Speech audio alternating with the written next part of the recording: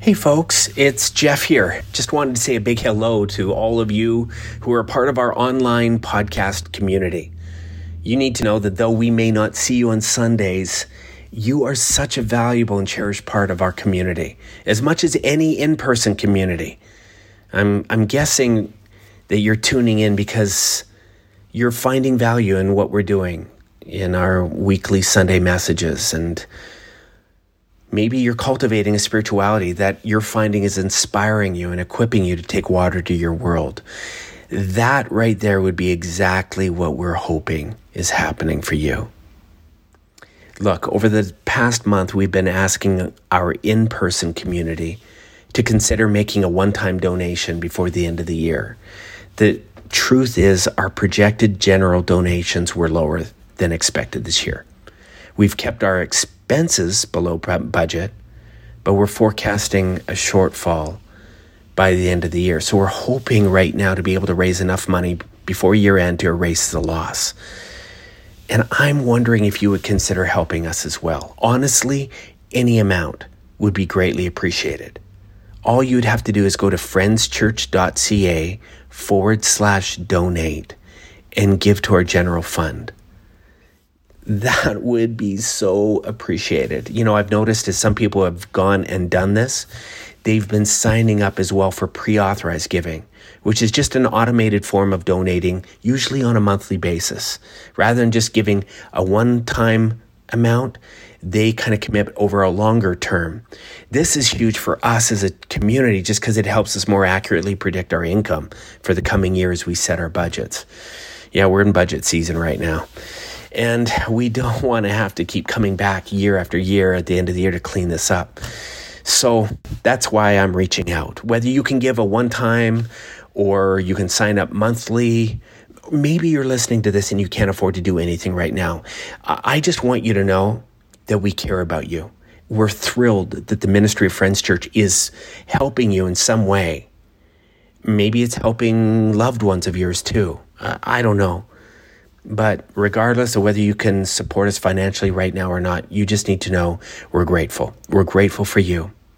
So, hey, enjoy today's message. Good morning, everybody. Wow, you even answered. That's really exciting. Okay. This is an addendum.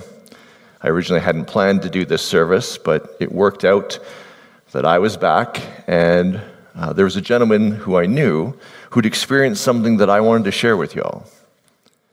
Now, remember, this series is called Disagreeing Beautifully. This is not a series about saying who's right and who's wrong. This is not a series about taking one part of a story and saying the other part of the story trumps it. This series is designed to teach us to have difficult conversations.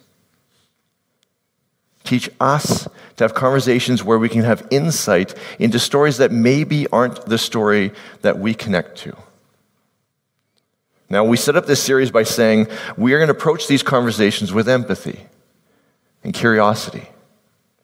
So, again, the bonus is we're going to have an amazing conversation.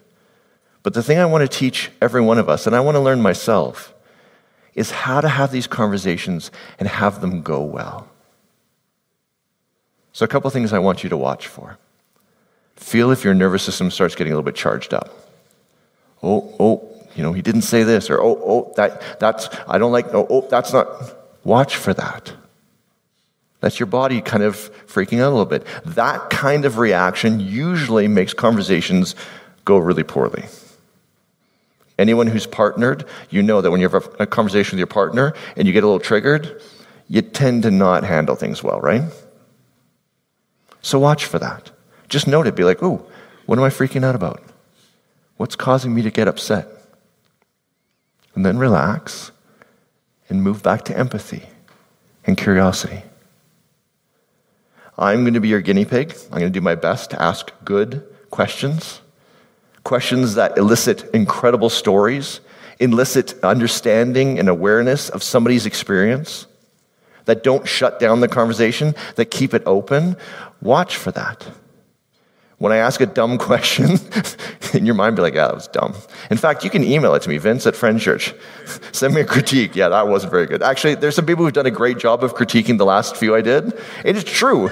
Some of the questions were just dumb. Like, well, why did I ask that question? I don't know. We're trying to learn the skill of having incredibly difficult conversations, but have them go well. And let's be honest, we're coming into Christmas. The chances of you all having tricky conversations in the next month, pretty high. So again, we are going to learn how to have difficult conversations and do them well. The bonus is we're going to hear about somebody who was in Israel only weeks after the incursion where Hamas crossed the border into Israel. Right now, the facts stand at 859 civilians killed, 348 military and police personnel killed. Approximately 200 hostages were taken. I don't know about you, but the first day they had the display put on outside and I walked in, that one hit me. I sat there one Monday morning just looking at it, reading names, looking at ages. The news, it's about numbers, this many, this many, this many, this many. But it's a human story, isn't it? Now, the gentleman that we're going to talk to, he knows one part. There's infinitely more we could talk about. If you know somebody who's been living in Gaza for the last however many weeks, and they're in Canada, and they'd be willing to let me talk to them, I would love it. But that's not his experience. His experience is sitting right where the incursion took place, talking to people who experienced it firsthand. The one moment you see the picture that we sent out, right? There's him in a helmet and a flak jacket. There's a wall. That's Gaza City. That's the smoke from Gaza City you see there. This is firsthand. So remember, first and foremost, this is a story about having good conversations. And the beauty is we're going to experience something today together that probably is going to be moving to you. It's been moving to me. So with that, I want us to give us a warm Friendchurch welcome to Rabbi Glickman.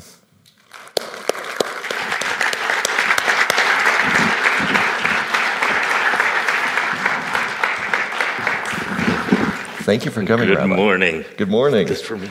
That one's mine. I didn't bring... Oh, I forgot. I'll forget. It's okay. He asked me for one thing to bring him a water, and I did nothing. It's no problem. I'm going to get you one in a second. Don't worry about it. So let's start at the beginning. The reason that we're here today is because you're the rabbi of the community here. Yes, and it's so wonderful for me to be here today with you. You know, so often we have our services on Friday nights and Saturdays. You're here on Sundays, and then the twain don't ever meet. So it's great to be able to be here. We've so long treasured our relationship with Friends Church, and I'm glad to be with you and see the exciting things you're doing on Sunday mornings. Fantastic. So let's just get to know you a little bit, and then I'm going to take you to Israel, if that's okay. Fine. Where are you from? So I grew up outside of Chicago in the United States. I've been here. I came here to become the rabbi here at Temple with my wife, Karen, who's with me this morning. We've been here for about 7.5 years, I think. About Really? 7.5 years, yes.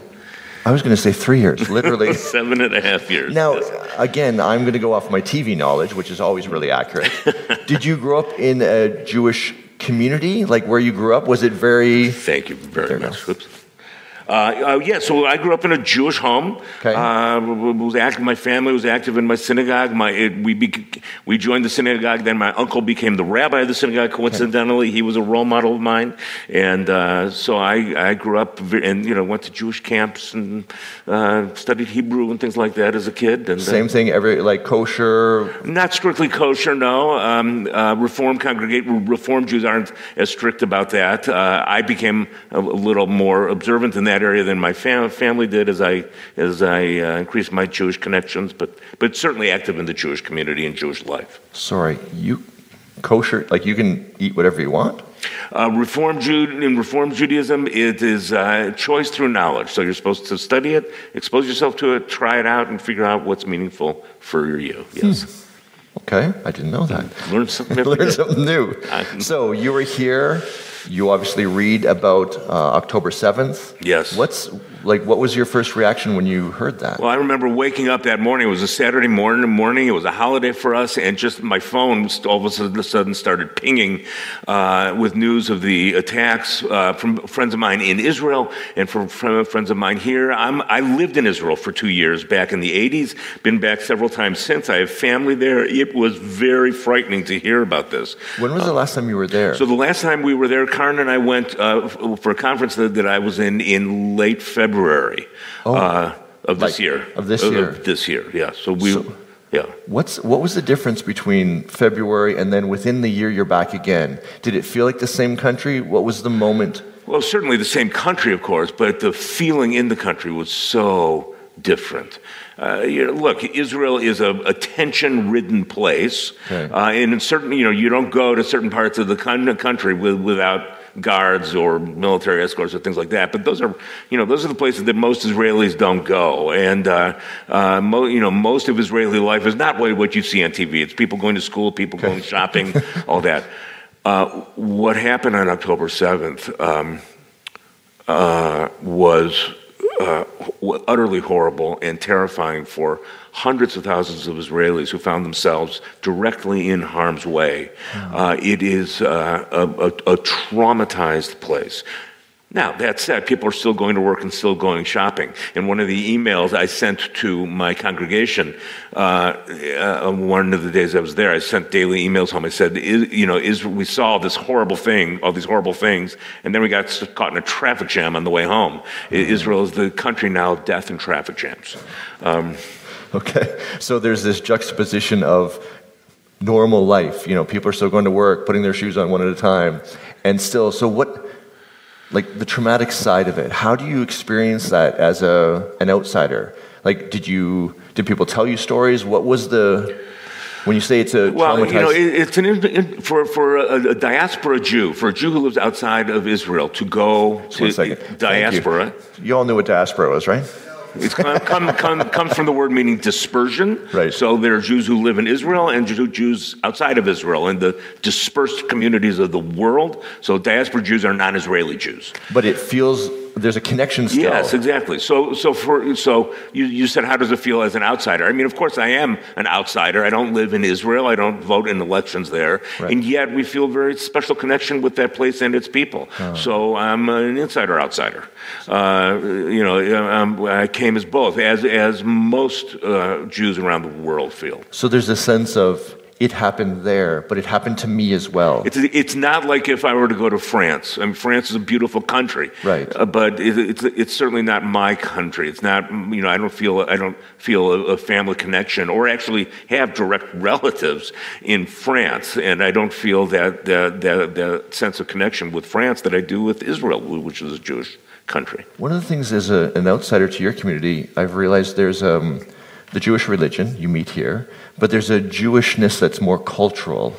That's what a lot of non-Jews have a hard time understanding about Judaism, is that the whole ethnic and cultural piece of being Jewish doesn't have a parallel in many other religions.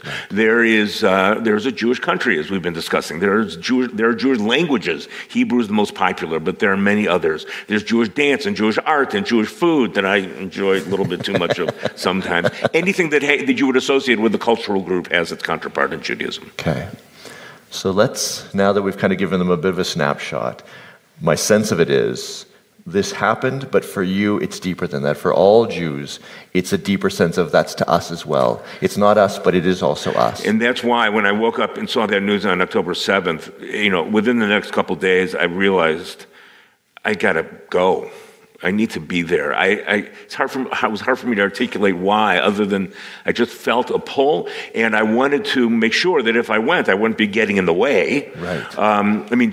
Physically, just at one level, of course, they're dealing with a lot of other lot of very serious issues. Right. I didn't know if they wanted to deal with a rabbi from Canada coming and saying, "What's going on?" Can I get some pillows in my hotel room? And just on a more practical level, hundreds of thousands of people in Israel had been evacuated. I didn't want to take a hotel room from somebody who needed one. So I reached out to friends. Actually, a guy I've known since I was in high school just became the Israeli ambassador to Austria. So I connected with him, with some other people on the ground in Israel, and the message I received was unanimous. Come. We want you here. Why? We want you to see what is happening. We want you to bear witness to what we are experiencing. So take us in. You fly in. I think, if I remember correctly, you said it's a milk run to get there for you. There's no direct flights right now. I had 4 plane tickets, I think, canceled, 4 flights. Finally, I ended up flying from here to Heathrow, from Heathrow to Cyprus. From Cyprus, I went through a very heavy security to get on the final leg of that flight, heavier security than I ever remember going on before. And I got to Israel on the night of Sunday, I think it was Sunday the 13th, I think. Late that night, the experience, the planned part of the experience began the next morning. Now, you had a Zoom call with your community, and so you had shared some slides. One of the things that stuck out with me is the feeling in the airport for you. So you get to the airport, and the first thing you see as you're walking down the concourse of the airport are the pictures of the hostages. Like what we have out here. But in the airport concourse, for some reason, it seemed even more overwhelming, and that it just went on. You know, airport concourses, as we know in Calgary, can be very long. And it just went on and on. Pictures of men and women and children. It was very moving. That was right in the airport. And little did I know that was only the first taste of the overwhelming the overwhelming experience I was about to have. There are in Tel Aviv. There's a square outside the Tel Aviv Museum. It used to be just called Museum Square, and now it's called Kikar HaChatufim, the hostages square. And they have a table with a place set for every one of the hostages with their picture on the chair. This was in the news. You may have seen it going down for a couple hundred meters. It goes down. There was another square where they had an empty bed for every hostage. Wow. Many of them cribs, hundreds and hundreds of them, empty beds. I was thinking these people. All of these people, I mean, thankfully some of them have come home. Many of them have not. Did you get to interact with any of the families of the hostages? So the first day we were there, we went to the offices of the hostage forum. These are the people that made those posters that we see out there. We were greeted by a group of former Israeli ambassadors who are doing work to get diplomatic pressure on Hamas to release the hostages. They do a lot of public relations work. It was like a command central there. Okay. And we met with I'll just tell you one story. A woman we met with, her daughter's 23 years old. She was at this Supernova Music Festival the morning of October 7th, and she got a call from her daughter saying, there's rockets coming in, they're shooting, I don't know what to do. She said, hide if you need to, get yourself out however you can, let's stay in touch. Her daughter called her back a little while later. She said, Mom, I've been shot. I'm hiding in a car with my friends. I don't know if I'm going to be able to get out. And the mother was saying, you're going to be strong, you're going to do this, you're a strong person, you're going to get through this. She talked with her for an hour, pep-talking her for an hour, and suddenly there was screaming in Arabic, and the phone line went dead, and she hasn't heard from her daughter since. Her daughter's picture is Romy Gonen. She's on the wall outside the sanctuary. These are the kinds of stories we heard.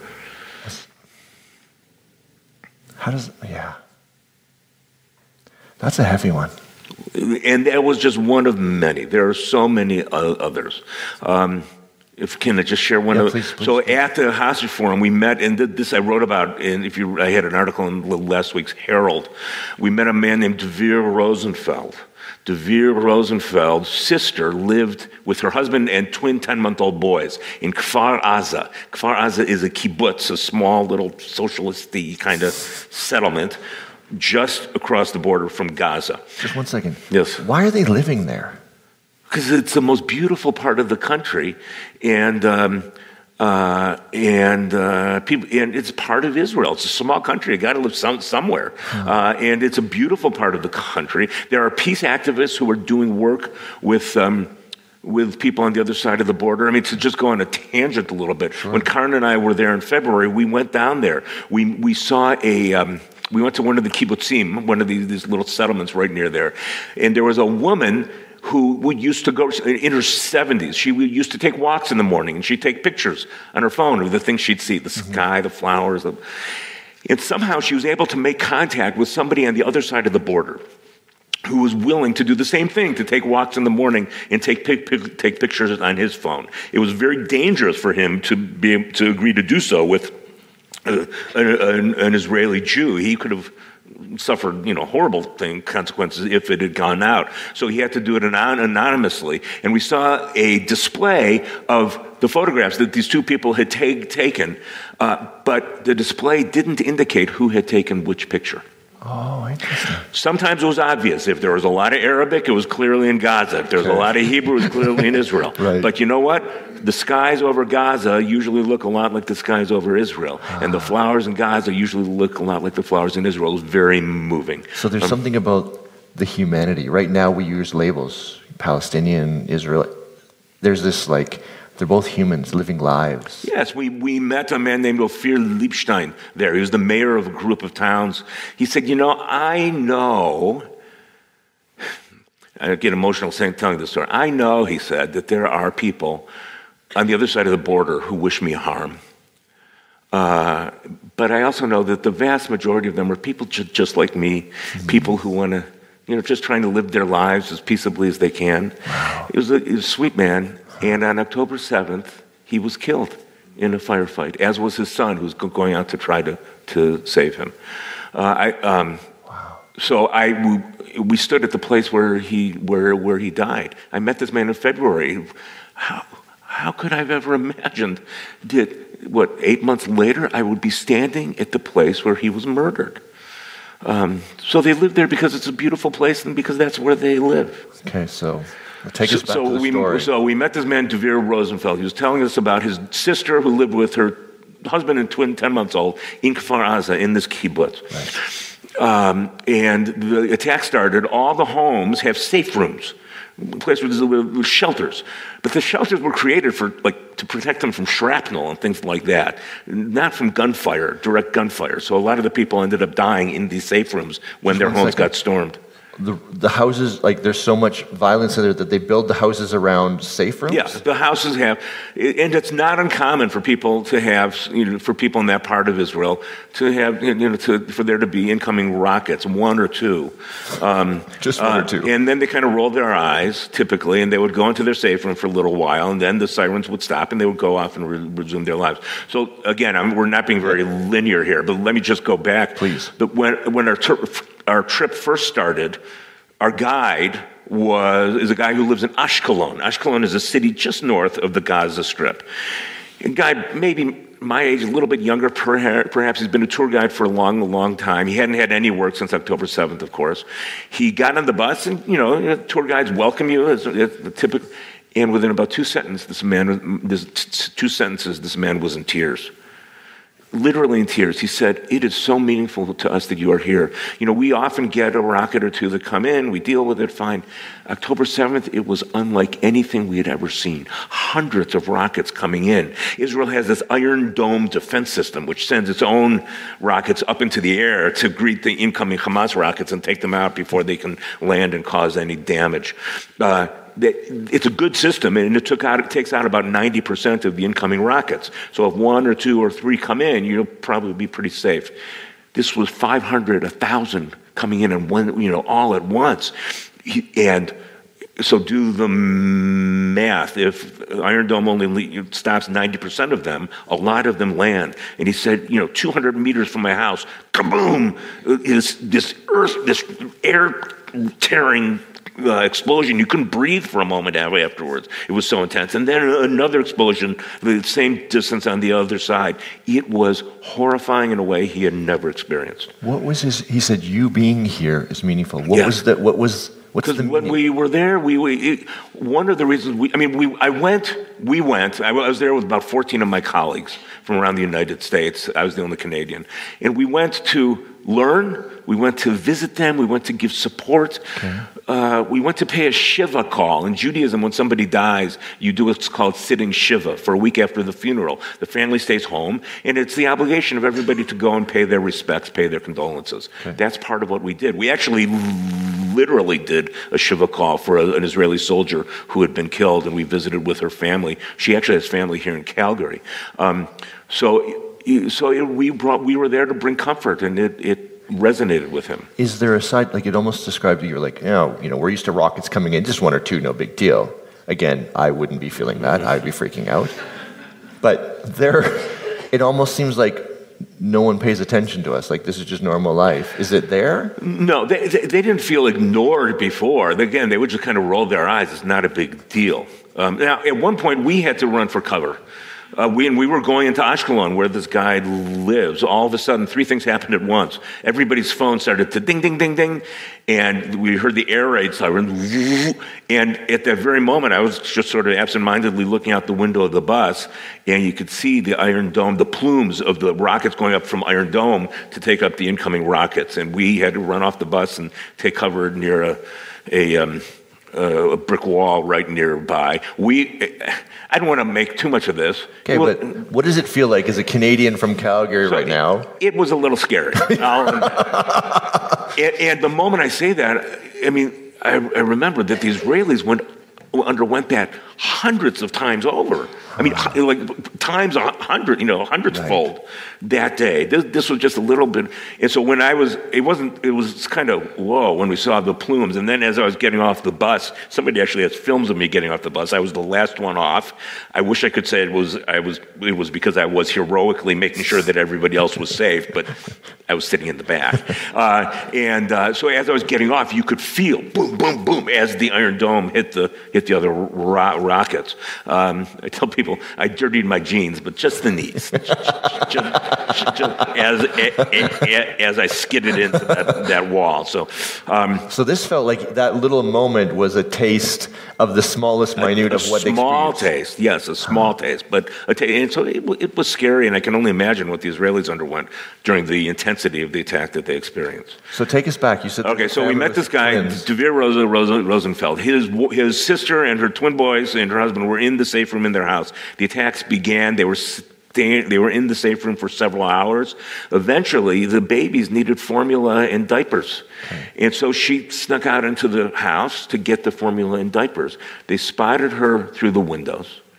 They shot her. They killed her. She was maybe late 20s, 30. Then later, they stormed the house. They shot and killed her husband, Itai. They didn't kill the babies. They left the babies alive, crying in the house with their dead parents, and then they set up an ambush so that anybody who heard the babies crying and came to try to help them, they could shoot and kill them too. The next night, we were at the offices of Hatzalah, United Hatzalah. This is an organization in Israel. They coordinate first responder volunteers, thousands of them throughout the country. And if there's an ambulance call or something like that, these volunteers can get there first sometimes and stabilize the situation until the ambulances arrive. They were playing us real-time footage of the calls that came in on October 7th. And coincidentally, they played us the call of what happened when they found these babies. And we heard the soldiers saying, we have these babies here, their parents have been murdered, they look dehydrated, but otherwise okay, what are we supposed to do with them? Then, in the picture that you showed, we went to Kfar Aza, where they had lived.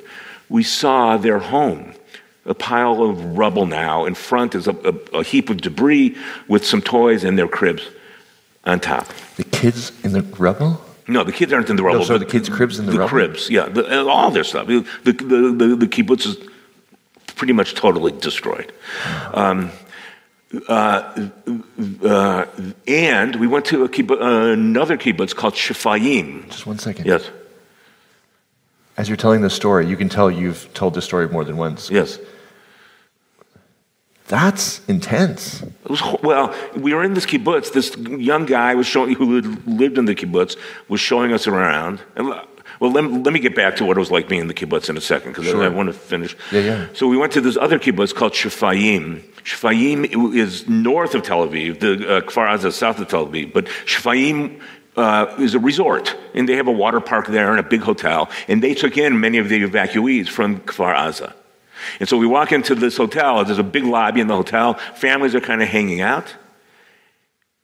And as we walk in, over in the corner, we see these two now 11-month-old baby boys with the aunts who are now raising them, playing and being silly and doing the things that 11-month-old babies do. How does that? I don't have any words to add to that. Thinking about the world that they're going to grow up in, and do we wish that they remember what happened to them, or that they'll forget it? Words end up failing me. But yes, to go to Kfar Aza, one of the residents of this kibbutz showed us around. That Ophir Liebstein, the mayor who we had met, talked about earlier, he had kind of adopted this young man. Okay. But he was showing us around. He was saying things I couldn't imagine. We were standing on a street looking at the destroyed apartment, the townhouses kind of down the road. He said the 3 people who lived there, they were all killed. 2 people lived next door to them, they were both taken hostage. The 3 people who lived in the next house, we don't know what happened to them. And, can you imagine if somebody ever had to say that to you, or about you and your street? That's the message I want to bring, is that whatever you think about what's going on in Israel, it is a traumatized place. And the experiences there these are real lives. And I'm sorry for rambling, but we had at Kfar Aza, as Vince said, we stood at the spot, the breach in the fence where the soldiers had come across, where I took that picture. We had a service there, and it ends with a prayer for peace, with this destroyed kibbutz in front of me and behind me, and in front of me. We could see the clouds coming up over the outskirts of Gaza City. And of course, I knew that under those clouds, even though we couldn't get over there, under those clouds, there was untold suffering as well. So I don't want anybody to think for a moment that I am being numb to the suffering on the other side of the border, too. This conflict is utterly horrible. Yeah. So. Would you tell? So sometimes I know a bit about the story. There's one story you told me. So I don't know if you guys knew, I used to climb a lot. Fell one time, got a stick through my leg. Lots of stitches. Kind of messed with my head. Did pretty good. Went climbing again 2 weeks later. My bladder dropped me again. My brain drew a line between nearly getting my leg torn off and getting dropped again. And I've never been able to be a really good climber since.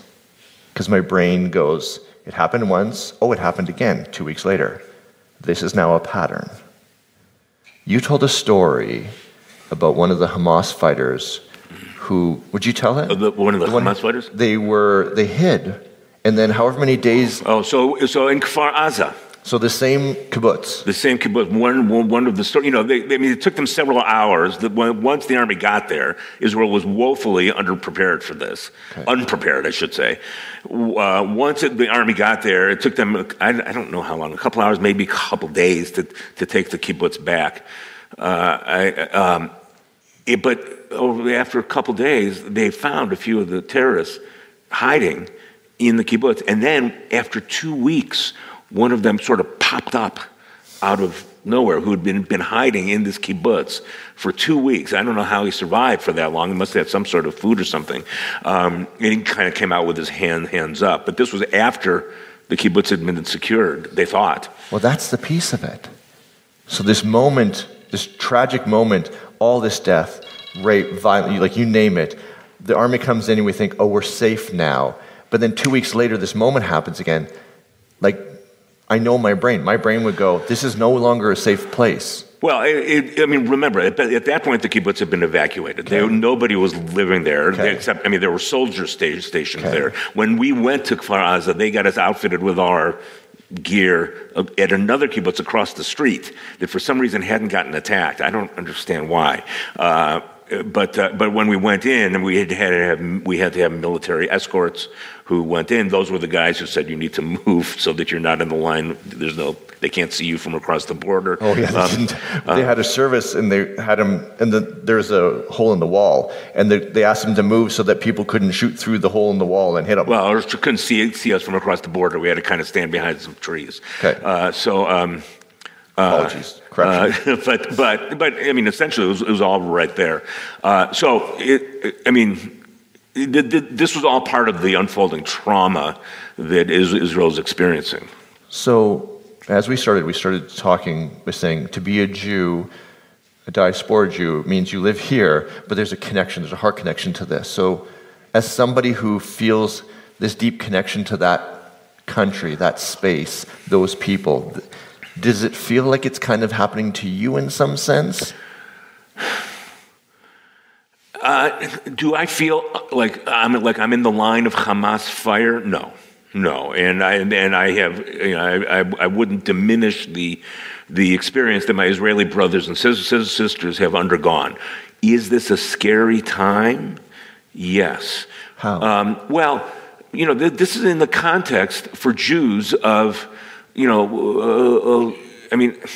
I have to be careful how I say this, but as you know, there's a millennia-old history of hatred and oppression that Jews have faced. Now, we've had good times too, and life in Canada here, while it has its challenges in some ways, is really good. But the whole, there are still people around who remember the Holocaust. And while this is certainly not 1933 again, it pushes some Holocaust buttons. This is, Hamas, if given their druthers, would certainly have killed everybody in that part of the country. Israel's being accused of genocide. I don't think that's fair, but and Hamas was not able to commit genocide because the Israeli army stopped them. But they would have. So it feels like that level of... So it is a reminder of this monster that is in the basement, and every once in a while has a way of sneaking out a little bit, and that's scary. Are you Canadian? We have permanent residency. Okay, welcome. I call myself a Canadian now. Yes. Does it hit you in that kind of deeper way as well? Or is it my memory? So your community, obviously, you have people who, parents, grandparents. Mm-hmm. So it hits different Jews in different ways. Can I ask how it hits you? It doesn't. It is. It makes me frightened for my brothers and sisters in Israel in a very big way, of course. And for my cousins in Israel. I feel pretty safe here, although there's been an outbreak of anti-Semitic. There's been an outbreak of anti-Semitic attacks or incidents around the world, including here in Calgary. There hasn't been any violence, but there has been harassment, especially at the universities. I am in favor of the creation of a Palestinian state, and I consider myself pro-Palestinian. There are people at those Palestinian rallies who chant slogans and hold signs that are understandably expressing solidarity with their people. There are others who engage in that protest in a spirit of hate. That's deeply concerning. So there is a sense old wounds. Maybe for you it feels a little bit different, but there still is an anti-Semitic weight to things. Yes, and look, I've been talking to people in my congregation. One man whose mother survived Auschwitz, during the Holocaust. He is far more. He is far more. I'm trying to. I wanted to say triggered, but that's a dismissive word. He's far more viscerally moved by this because it's a fresher wound that this is. It's a fresher scab that this is picking off for him, and there are people who are all along the spectrum. Universally, it's a time of concern and fear. Some are responding far more viscerally than others. I get it. Now, if I had someone who spent the last 2 months in Gaza having this conversation, I would ask them the same question. What is it we, as a community, as the people listening, what can we do to love your community? Well, I think that's a beautiful question. It's not only a good question; it's a beautiful question. Thank you for asking it. I am not going to presume to know what the right course is for Israel, and I'm certainly not going to presume to tell you what your politics on this should be. Right. What I do ask is that you be aware of and sensitive to the depth of the trauma that Jewish people around the world are feeling, and particularly in Israel, but elsewhere as well, and to the reality of the fear. And my hope for all of us is that we can all engage in dealing with this very difficult, volatile situation in ways that are honest to the truth as we see it, while also imbued with kindness and sensitivity and a mutual acknowledgement of the humanity of everybody that's involved. I think that's a pretty perfect way to end it. Rabbi Glickman, thank you very much for doing this. Thank you. Thank you. Thank you. Thank you. Thank you. I'm going to take my water.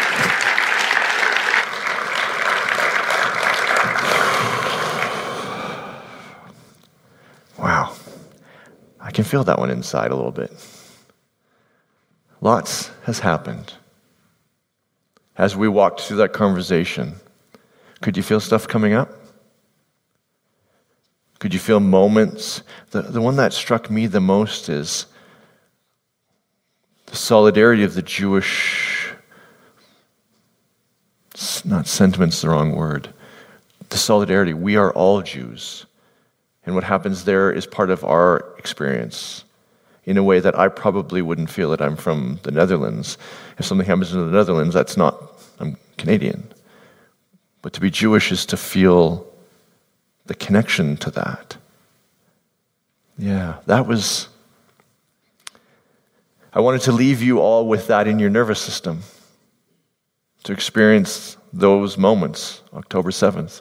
Whatever's happened after has happened, we can talk about that. But this too is a real thing.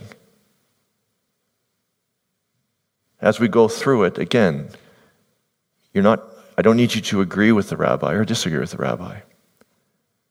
But I want us to realize that these conversations are important. And hopefully the skills we can bring is to have these conversations with anybody, whether we agree or disagree. That we can bring curiosity and empathy and say, no, tell me what you experienced. Tell me your life. Tell me where you are. Tell me why you're there. So that we can love. So my one encouragement as we leave is to respond in love. In the depth of the knowledge that we have today, respond in love. A huge thank you to Rabbi Glickman. Really appreciate you sharing. He might stick around. I don't know if you want to ask him a few questions. Again, respond in love.